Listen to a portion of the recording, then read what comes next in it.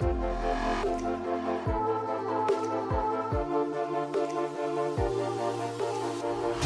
everyone, welcome to season 2 of the Refuse Ordinary podcast.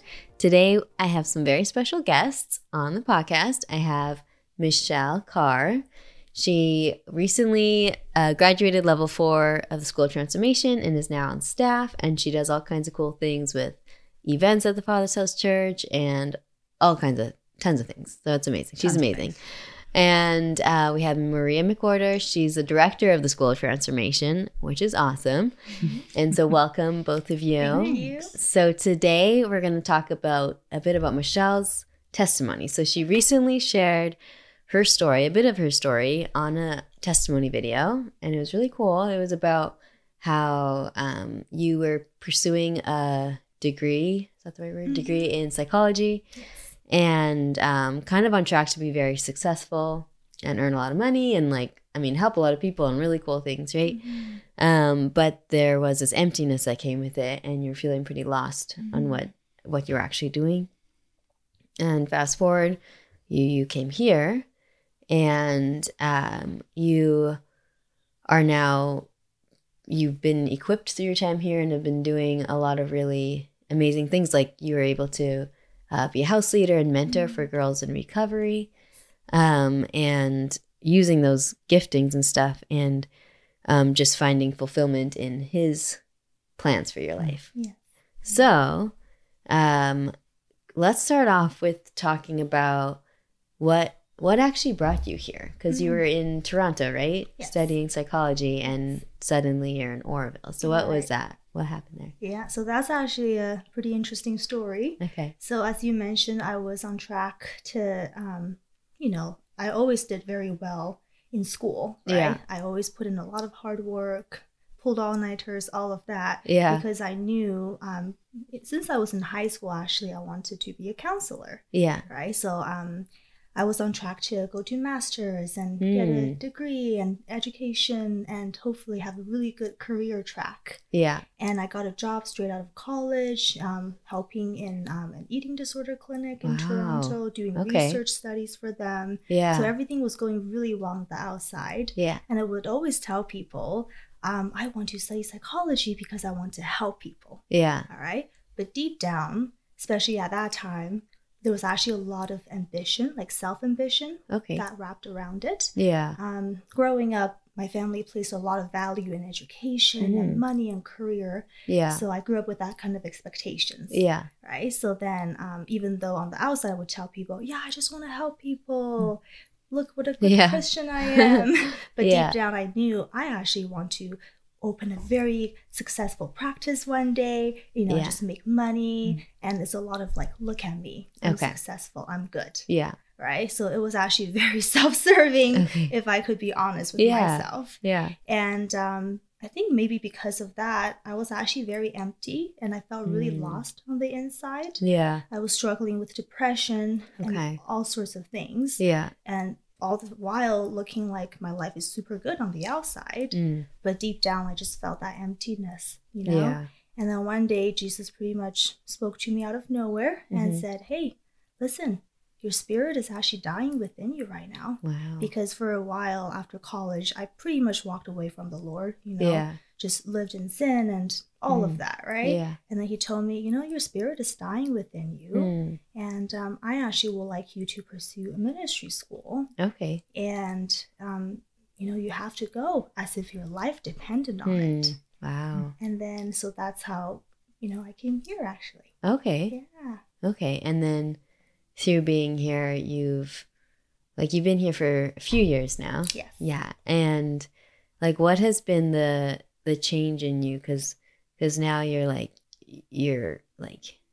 even if it's not always an official role, you're obviously very good at mentoring people, and you're put in positions to mentor people, and which is kind of maybe along the vein of things you were interested in before, Right. And so how is it different now? What has kind of caused that emptiness to be filled up, I mean, obviously Jesus, but what has that kind of look like in your journey here? Right. I think the biggest thing was actually deciding to truly trust Jesus with my life and my future, right? So prior to coming here, it was very much of, this is what I want to do. Like I had plans for my life, you know, I planned out like a few years down the road, and I was on track to pursue that plan. Yeah.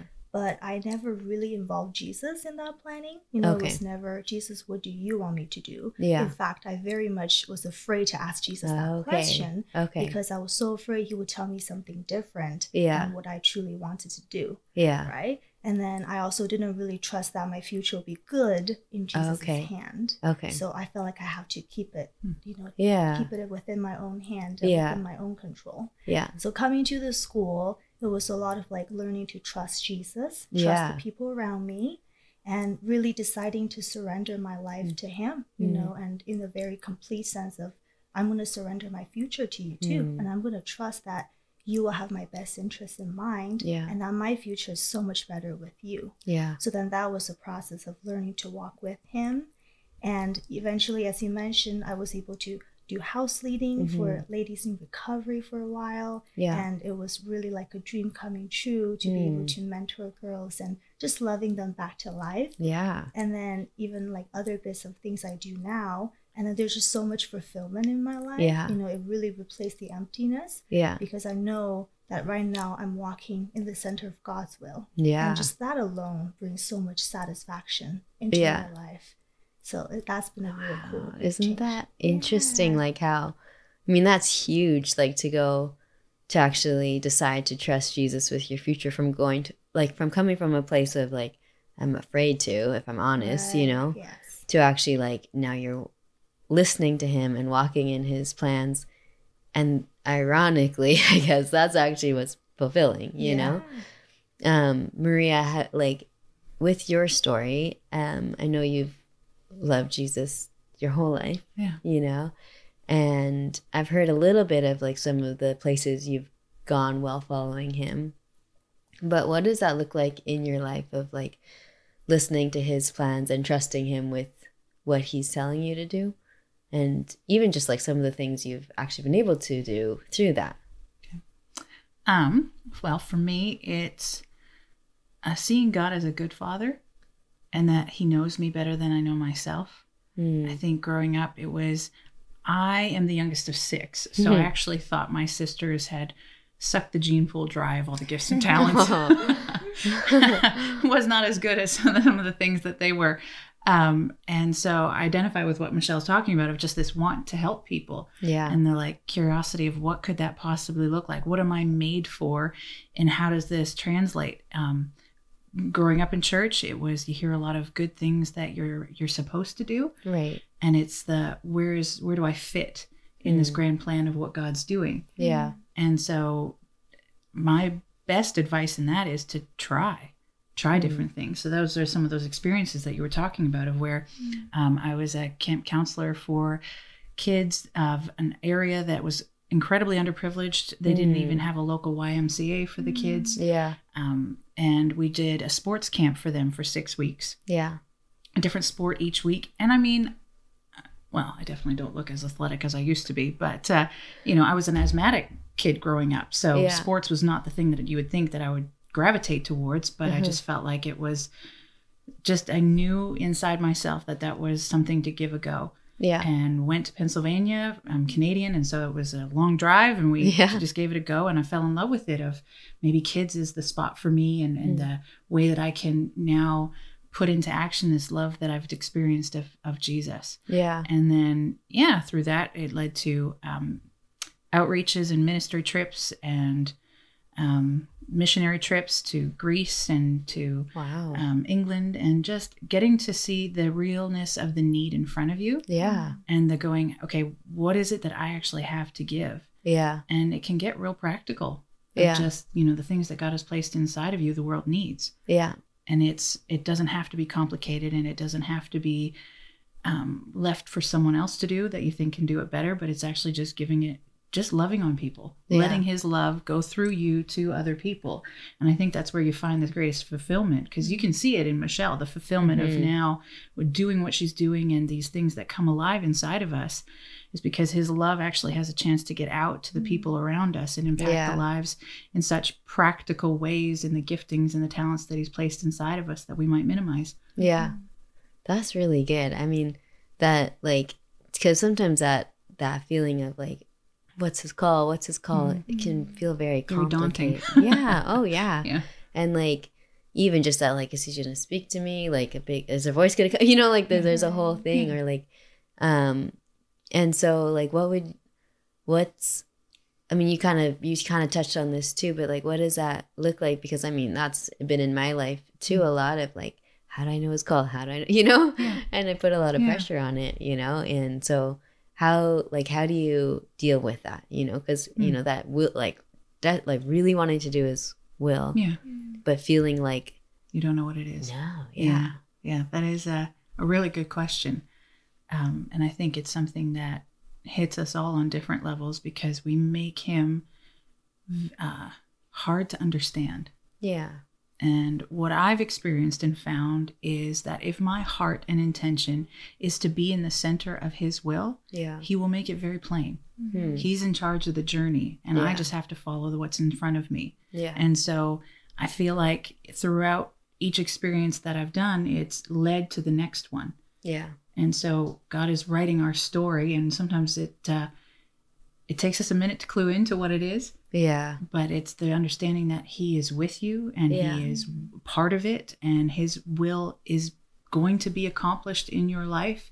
And if you're not doing anything that's resisting it, but just going, okay, Jesus, what do you want me to do? Yeah. I think the willingness of a heart that is submitted to him, he can do so much with. And then you find yourself in places and with opportunities. I remember getting presented opportunities that probably would have never gotten if my attitude hadn't been that, and my willingness hadn't been that, to go, okay, God, whatever you want to do. Wow. And so then it was like, oh, do I go do this very risky thing that takes me completely out of my comfort zone, or do I just stay where I'm familiar? Yeah. And for me, it was let's try. Yeah. Let's try. And it's led me from one place to the next to being here. Yeah. And doing what I'm doing now, and getting this opportunity to then share that with other people, to inspire them to just not make it overcomplicated, but do what he has in front of them, and trust him in the process, that he's going to lead you where you need to go. Yeah. I love that. Like that, do what's in front of you. Like that way simplifies it, you know, or like to where it's supposed to be. And he's called us to love the one in front of us, you know,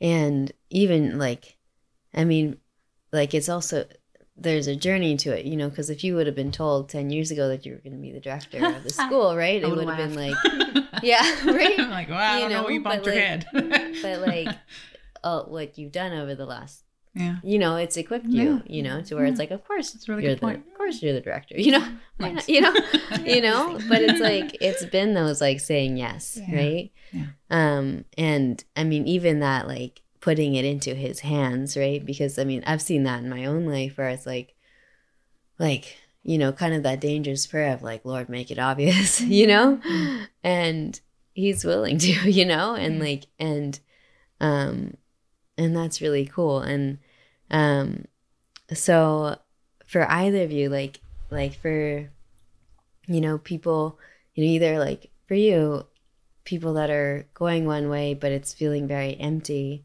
like, would you have something that you would encourage people with in like finding Jesus? Because pursuing psychology is awesome, you know. That wasn't the problem, right? Mm-hmm. But like in your own life, in your own experiences, would you have advice for people in like how to, you know, put their vision, you know, their vision for their life into God's hands, you know, and let him, because now you're doing these amazing things and you're actually fulfilled in it, you know, but it didn't feel like that would be the case, you know, years ago when you were having a hard time trusting him. Right. So what would be something you would advise people on in that, you know, in getting to that place of being able to let go and surrender? Yeah. I think it's like a step-by-step process, if you will, right? Because I guess in the past I always thought, oh, it's got to be like one prayer and magically overnight I can just trust Jesus, right? Yeah. And then in my own experience, especially since coming here, I realized it's really like, oh, today I'm going to, I have a choice in front of me. I can choose to trust him or not trust him. Right. And I'm going to take this little choice here. Mm-hmm. And then, you know, I can trust this leader that Jesus placed in my life. Yeah. Do I trust this leader or do I not trust this leader? Yeah. So it was actually an accumulation of all these little choices that then led, like, in a way, like, and then I look back, it's like, wow, I'm actually trusting him with so much in my life now. Yeah. But I think it's because I've had that history of trust built with him over time and over what seems to be little decisions. Yeah. So then I just say, you know, like, just ask Jesus, you know, and seek him in the small things. Yeah. And then start building that history of trust with him. Yeah. And then at least I know for myself, when I realize, wow, he's faithful here, he's faithful there, maybe I can trust him with the next bigger thing on my list. And then that led me to deciding I do want to trust him with my future. Yeah. And here I am realizing, well, he is for sure faithful because, you know, my life is so fulfilled right now. Yeah. Yeah, that's so good. It's the little choices, day-to-day choices, right? Maria, would you have anything like along that line of like when you're in a place of having a hard time letting go of your own, you know, and trusting Jesus with your plans and with your vision, with your life, you know? Any practical steps? I would suggest that you don't discount the things that he's placed inside of you. Yeah. Because we're each unique in the sense of we're made to be parts of the same body that function together. Yeah. We're not actually meant to be each other. Right. And so I think we can have a habit of looking at somebody else's gifts, talents, and abilities, or what their calling is on their life and want that when it's not ours. Yeah. And so it makes us feel disgruntled or unable to do or be the person that God has called us to be. Yeah. And I think in that it's the love what he's placed inside of you. Yeah. You know, and because there was a season where I thought, oh, I need to just not want anything so that then I can truly know what God wants. Wow. And it was realizing that the reason I may want those things, in that want to be in the center of his will and do what God has, was he had placed those things inside of me. Right. And here I was trying to reject them because, I can't want anything. Yeah. And it was embracing then, okay, do you want to use this part of who you've made me to be and loving that instead of despising it. I mean, one of the unsung heroes of any ministry organization is the gift of administration. Yeah. You know, I think we both can attest to that. And it's not a very glorious one, but it's one that is highly needed. And it's, if you have a gifting in that, don't reject it, but go, okay, how do you want to use this, God? Yeah. And so it's never is just what you think, because he's on this calling you further in, and not letting fear dictate your choices would be another big suggestion of you know, knowing that he is faithful and that he's bigger than you. Yeah. Mm-hmm.